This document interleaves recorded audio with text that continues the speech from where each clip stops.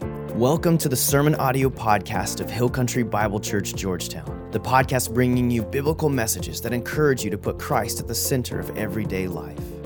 We're here to help you engage in the local church and to invite you into a life that matters through Jesus. If you have any questions about your next step, visit us online at hillcountry.life. And now for today's message. Well, good morning. Hey, wasn't that an awesome video? And, while we thank Gary for his service, we're in the midst of this sermon series about being present, investing in people's lives. So I'd be remiss if I didn't call it. Kenny, would you just raise your hand? There's Kenny Madden. He's the one that flew up there with Gary. Thank you, brother. Thanks for modeling that. It means a lot. So I want to welcome all of you who are here in this room, everybody who's watching online as well. And we're in the midst of this series that we started last week. And last week, just to give you a little bit of a review, we talked about the fact that Jesus said the greatest commandment of all is simply to love. To love God with all our heart, soul, mind, and strength, and to love our neighbor as ourselves. And so what I did is I walked through a whole bunch of Bible verses that show us that loving other people means being present relationally with them. And then I talked about the fact that in our culture today, we struggle with truly being present. Like we can be present with somebody. We're in the physical locale where they're at, but maybe our hearts aren't there. Maybe our minds are somewhere else. And I said one of the primary reasons we struggle with this is the fact that we are so often distracted in life. So many distractions. We're distracted by our possessions, our toys. We're distracted by the next item on our to-do list, distracted by our hobbies, the media, technology. And we talk particularly about this little thing right here, our phones, electronic devices. And the bottom line is this: our distractions are killing us with regards to our ability to be relationally present with people. And when we're not relationally present with people, it kills our joy in life. And so here's the key concept I tossed out last week. Presence influences joy and happiness in life. Presence influences joy and happiness. And so we talked about all this last week, and I went after our tendency to be consumed by our phones, our laptops, social media, and so forth. But I ended by saying that I really don't think our key problem is simply a technology problem. I think the whole thing is a relational issue. Because we don't know how to show control and self-restraint, smartphones are making us dumb with people, right? Yeah, smartphones are starting to make us dumb with people. That's what's happening. And so as individuals who are designed by God to be relational beings, we have got to get better at this. And I ended last week with this question: how do we become countercultural? How do we push back? How do we become countercultural so that we are really present when we're with people? How do we become countercultural so that we can increase the joy, the happiness of those around us? How do we become countercultural and put people first before glancing at our text or an incoming notification or a social media app? Like, how do we do that when there's no Bible verse that says, "Thou shalt limit thy phone use," right? Well, there is a Bible verse, and I think it's pertinent to this. It's Romans 12:2. It says, "Do not conform to the pattern of this world." Don't conform to what everybody around you is doing. Do not conform to the pattern of this world, but be transformed by the renewing of your mind. So how do we do that? Well, that's what we're going to talk about this morning. And I want to begin by looking to Jesus because he has something to teach us. And as I read this text, I think for many of you, you're going to see the connection right away. And for the rest of you, you'll pick it up pretty quickly. In Luke 2, starting in verse 41, says this. It says, every year, Jesus' parents went to Jerusalem for the Passover festival. When Jesus was 12 years old, now I want you to think about that. Jesus is 12 years old. When Jesus was 12 years old, they attended the festival as usual. After the celebration was over, they started home to Nazareth, but Jesus stayed behind in Jerusalem. His parents didn't miss him at first, which I love that, okay? I don't know why. Apparently, helicopter parenting was not a thing back then. His parents didn't miss him at first because they assumed he was among other travelers, but when he didn't show up that evening, they started looking for him among the relatives and friends. When they couldn't find him, they went back to Jerusalem to search for him there. 3 days later, they finally discovered him And he's in the temple, sitting among the religious teachers, listening to them and asking questions. That's key. We're going to come back to that. It says all who heard him were amazed at his understanding and his answers. His parents didn't know what to think. Son, his mother said, why have you done this to us? Your father and I have been frantic, searching for you everywhere. And Jesus said, why did you need to search? Didn't you know that I must be in my Father's house?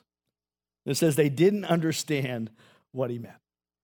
Okay, we won't even address the parenting issues at play here, okay? Let's just say that in our culture today, they definitely would not win Attentive Parent of the Year awards. But have you ever thought about how difficult it might be to be Jesus' parents? Like, you would be like, oh, Jesus, you think you know it all, don't you? Well, yeah, Dad, I do, actually, you know. The dynamics there has got to be tricky. No wonder it says they didn't understand what he meant. How often must that have happened? Like, I don't know what this guy's doing. Anyway, let me give you the context here. They're traveling from Nazareth to Jerusalem for the annual Passover festival, which, by the way, every Jewish male was required to go to. And it took about 5 days. And when they finally find him, here's the interesting thing I want us to pay attention to. What was Jesus doing? Think about this. What was Jesus doing? Jesus was listening and he was asking questions. Listening and asking questions. See, he was present, right? He was in the moment. He was engaging with people. And if you're familiar with the Bible, you know that this is a reoccurring theme with Jesus. For Jesus, people were priorities. And listening is one of the ways that we make people a priority. Like not listening and looking like this, right? Not listening and scrolling. You know, not listening and wondering what that new notification is over here. Listening is the language of love because listening validates people as valuable. Listening validates people as valuable. That's why people are happier when we're truly present in their presence, because then we're making them feel valuable. And here's the bottom line. I am not loving you in my presence if I'm distracted with this. Like, I'm not bringing about happiness in your world if I'm constantly doing this. Now, for some reason in our culture today, and I don't think we can blame anybody for this, but we've been conditioned by our culture that whenever this thing rings or buzzes or vibrates, it's like we're obligated by law to give it our attention, right? And so now we have more reason than ever just to be obnoxious with people because it's on a device that's with us all the time. Maybe it's a phone, maybe it's a watch, but we're buzzing and beeping all the time. I was thinking about this. Pavlov would have a great time with us, this whole classical conditioning thing, right? Bzzzt, and we look down, right? Vibrates, it rings. You know, here's a takeaway for you. Checking your phone is like picking your nose, okay? I got something good here. Checking your phone is like picking your nose. There's nothing wrong with it, but no one should have to watch you do it, okay? Yeah, that'll stick with you. But anyhow, all right. Yes, it will. Diane said with dejected. Okay, so here's the crazy thing, though. I've been thinking so much about this little guy. We are putting value on that which is unknown. You ever thought about that? Like, we don't know what that text is when that thing buzzes. We don't know what the notification is. And yet we're placing a higher value on that which is unknown when the known is right there in our presence. Are you with me? And you see this everywhere you go now. It's not just at restaurants anymore. But fortunately, there's starting to be some cultural resistance to this. There's a term for it, by the way. It's called phubbing. All right? And phubbing is a combination of phone plus snubbing. All right? Phubbing. It's a true term. It's really out there, okay? A person is phubbing you if you're with them in a social setting and they're paying attention to this rather than paying attention to you. So now there are actually restaurants that have signs like this, say no to phubbing, okay? You might make that the sign for your life, say no to phubbing. 20 years ago, it was what? Say no to drugs. Yeah, now drugs are fine, apparently, but now it's say no to phubbing. And by the way, I'm guilty of this as well, okay? I'm not, we're all in this together. We're a work in progress. But I would tell you that 99% of the texts that come in, 99% of our social media notifications, whatever they may be, they can wait until you're no longer in the presence of that individual. See, I think for those of us who are followers of Jesus, who value people, the anticipation of what could be is not more important than the person in front of you who is. Let me say that again. The anticipation of what could be is not more important than that person right in front of you who is. You know, Jesus modeled this for us. It was a story many of you know. It was a conversation with Martha and her sister Mary. They're in a house. Martha's busy, distracted, cooking, getting things ready, and Mary is sitting and listening to Jesus. And so Martha complains to Jesus about this in Luke 10, but Jesus says, "My dear Martha, you're worried and upset over all these details. There's only one thing worth being concerned about, and Mary's discovered it, and it will not be taken from her." See what's happening there? Jesus is making a statement of value, a statement of priority. Martha, what's on the stove is not more important than who is in the house. You know, we could say it this way today: what's in your purse, what's in your pocket is not more important than who is in your presence. You know, earlier we said Jesus was listening, but what else was he doing? Jesus was asking questions. Now, I thought about that this past week. Why was Jesus asking questions? Track with me here.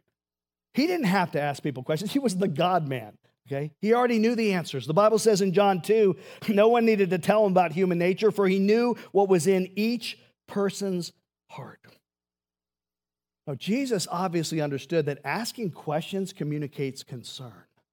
Right? When you ask a person a question, you're engaging their heart because there's always something deeper, something more meaningful going on beneath the surface. So asking questions is a way to love people, to discover what's going on inside of them. And I've observed with people that most people like to talk. And if you ask them questions, most people like to talk about themselves. That's their favorite subject. But I've also learned that most people are not very good at asking questions. In fact, I would say that one of the reasons so many people have average or below average marriages is because they've stopped engaging their spouse's hearts with questions. Like real questions other than, well, what did you do today? I don't know, what did you do today? Now, if you're married, your spouse always has new desires, new goals, new fears, new hopes, new dreams.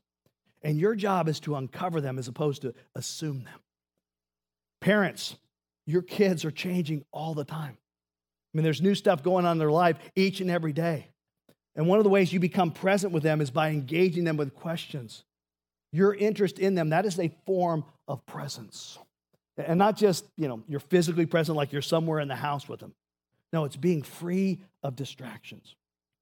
I tell parents this all the time. You have 936 weeks. 936 weeks from the time your child is born until they graduate from high school. And those of you on the other end of things, you know how quickly that goes. So moments matter, and presence in those moments matters. Remember I said earlier when Jesus showed up and he was in the temple and then the parents are looking for him and parents say, "What's going on?" Jesus said this, "Didn't you know that I must be in my Father's house?" And they didn't understand what he was talking about. Well, I like the New King James Version here. Listen to what it says. Jesus said, "Did you not know that I must be about my Father's business?" I got to be about my Father's business. See, here's the key. I think listening and asking questions is our Father's business. Treating people with value, bringing out the joy in others, that is our Father's business. And I'm just curious, how many of you would like to get better at being present? Let me see you. Raise your hand. Say, raise them up high. Okay, how many of you came in here with somebody who definitely needs to get better at that? Okay, some of you are smart. You're not raising your hands, okay? Rather than raise your hand, let me just tell you some practical ways here. We're going to end with some practical suggestions how to be better at being present. All right, first of all, evaluate your why. This is an important one, but it's going to require you to think a little bit deeper. The why question is this: why do I reach for this all the time? You need to ask that question, like why? Why, when I'm with somebody, am I so attracted to this? Why do I get into that black hole of looping? You know what the black hole of looping is? It's when you check email, and you check Twitter, and Instagram, stories, Facebook, Snapchat, and then you repeat, right? You're back to email, Twitter. You just keep looping. Like, why? There's all sorts of answers. Sometimes people say, I'm just bored. Or, I like fun little distractions. And this thing offers a lot of fun distractions, no doubt about it. Those are all possibilities. But here's the truth about our culture today. Most of us don't like to be still. I think that's part of what's going on inside of us. Most of us don't like to be quiet because stillness, we kind of say that's synonymous with boredom. And phones are excellent at keeping us from our thoughts. So I don't have to think. I don't have to reflect. Don't have to meditate. Don't have to pray. Don't have to wonder. Don't have to question because it's all right here at my fingertips. But I think there's a very convicting passage for those of us who want to do life with God. Some of you know this. It's Psalm 46:10. Be still and know that I'm God. You want to know that I am? You want to know my presence? You want to be in my presence? Be still and know that I am God. You see, for a follower of Jesus, stillness is a virtue. Stillness is like food for developing your faith. So figure out the why. Get to the bottom of why are you so distracted by this when you're in the middle of doing something else? Because if you don't get to the why, all of a sudden you wake up and you're just like everybody else in our culture. Okay, second, identify your relational values. Let me tell you what I mean by this. When's the last time that you thought deeply about what kind of spouse do you want to be? What kind of parent do you want to be? What kind of friend do you want to be? What kind of coworker do you want to be? What kind of grandparent do you want to be? Think about that, and then I would actually encourage you to write it down, articulate that, because that's your relational legacy. What kind of relational legacy do you want to leave? Not just a legacy, but a relational legacy. Because your work is not your legacy. Let me say that again, especially for the guys here. Your work is not your legacy. Like, I don't want to be remembered for my work, even as a pastor, because I've known plenty of pastors who have done loads of ministry, but they have not loved well. And Jesus said the greatest commandment is love. Love God. Love people. That's the measure of everything. Love God and love people. So as I thought about this, as I jotted this down, my relational legacy is I want to love well. I want to love my wife, Wendy, well. I want to love my boys well. I want to love my daughter-in-laws well. I want to love my granddaughter well. I want to love my friends well. I want to love my spiritual family here in the church well. But if you don't have your relational values set properly, that's going to affect how you spend your time. And then that's going to affect basically how you spend your life, because your time is your life. But if you do have your relational values set well, then all of a sudden you see, I can't justify spending the average adult 4 hours a day on this device. Do you realize that? That's the average adult in America, 4 hours a day on this device.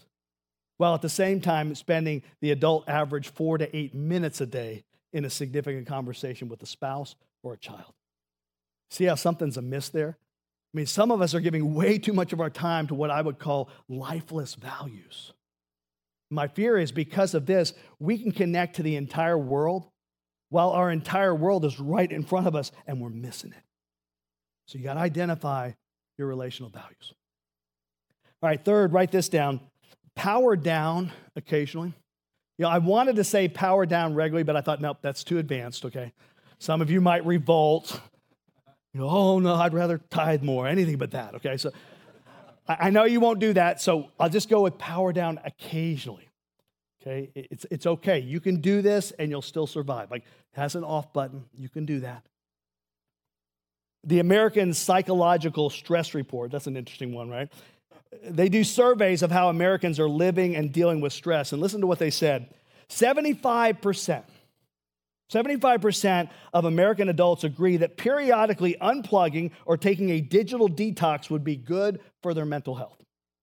Okay, 75% of people acknowledge this, but then it says, yet less than 25% have actually ever done so. The mental health world has actually identified a new phobia or fear. It's called nomophobia. Right? Nomophobia stands for no mobile phone phobia. And some of you think I'm making that up. I am not, okay? Nomophobia is real, and studies show that 50% of Americans suffer from nomophobia. Now just think about that. That means half of you here in this room, You're afraid to go out without your phone connected. Now, the rest of us are okay, but you're like psycho, okay? You're really addicted to this, all right? And whenever I talk about this is something I find so interesting. Adults will gladly admit of this addiction.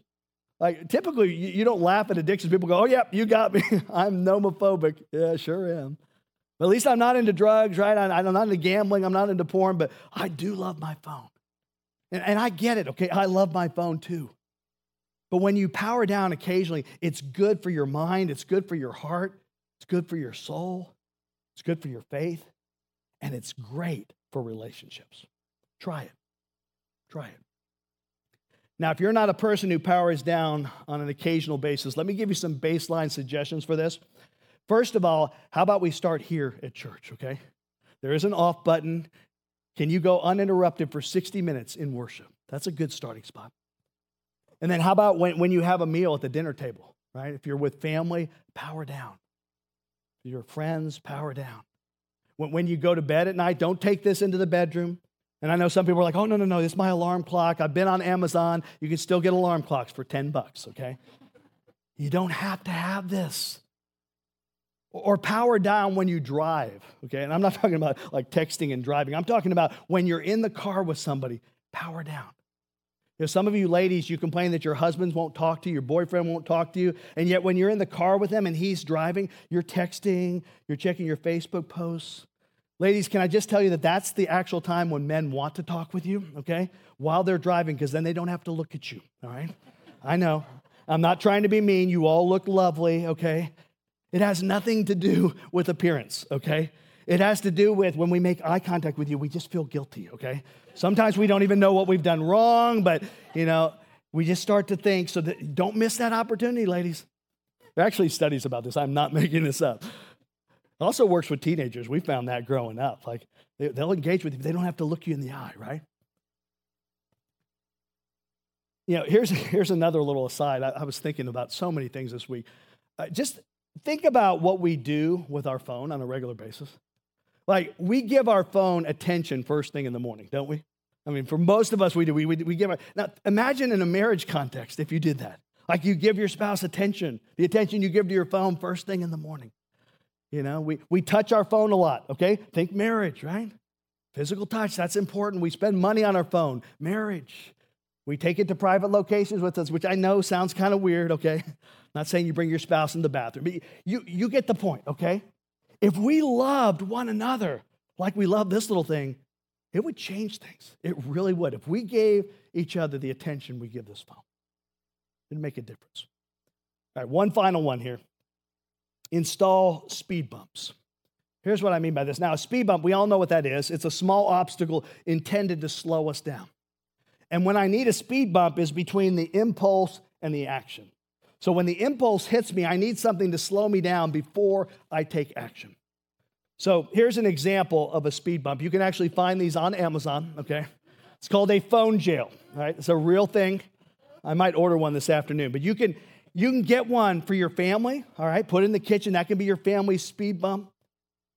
I need a jail for this thing. I need a jail for my phone. You know why? Because it can rob me. Yeah, it can rob me of my presence with people, being present. It can rob me of listening. It can rob me of validating and valuing other people. I know it can rob me, so I need a speed bump. Or here's another idea. You might just get a little sticker, put it on the back of your phone, and maybe it just says something like, be present. Right? It reminds you when you grab this thing, be present. You can come up with your own, but create something that blocks you from being distracted when you're with other people. Folks, for relationships to thrive, for people to feel valued, for joy to emerge in a culture where it's missing, presence and attention is vital. Because presence communicates, you matter to me. When I'm really with you and I'm really giving you my wholehearted attention, I'm saying, you matter. And in our culture today, more than ever before, people need to know they matter. So when you give people the gift of your presence, it breathes life into them. And I know it might still be culturally acceptable. It is culturally acceptable to be looking down at this all the time. But can I just remind you that culture is not our model. Jesus is. And Jesus valued people. Jesus listened to people. Jesus validated people. Jesus was always truly present with people. Anybody here want to be more like Jesus? Yeah, I do. So this week, let's be about our Father's business. Jesus, that's our prayer. And it's just mind-boggling to me. It's the first time I've ever thought about this coming from this particular story. 12 years old, and you were modeling for us exactly how to be present, how to love others. You were listening. You were engaging people's hearts with questions. You were truly present. And clearly, we have so many more distractions than existed 2,000 years ago. And we have got to learn how to push back against culture. We've got to learn how not to get sucked into this. And at times, Lord, I feel like the chief of sinners with this one. So help me, help my brothers and sisters to be freed from this enslavement at times, this addiction that we have to our phones, and to figure out why. Why do I reach for this? What is it that I'm after? And then help us to just find ways to power down, to really not allow this to consume us. And especially, Lord, not when we're on our own, but especially when we're with other people. God, that we would give them the gift of our presence, that our hearts would be engaged, our minds would be engaged with them. We would be fully present in people's presence. And Lord, we recognize we need your Holy Spirit to be able to do this. We cannot do this on our own.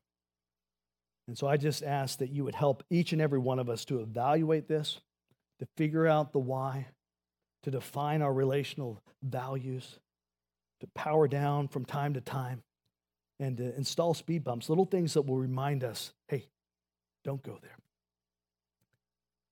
Lord, we love you and we thank you for giving us this incredible story, this incredible model. It's in Jesus' name we pray. Amen. You guys have a wonderful weekend and model presence with people. Take care.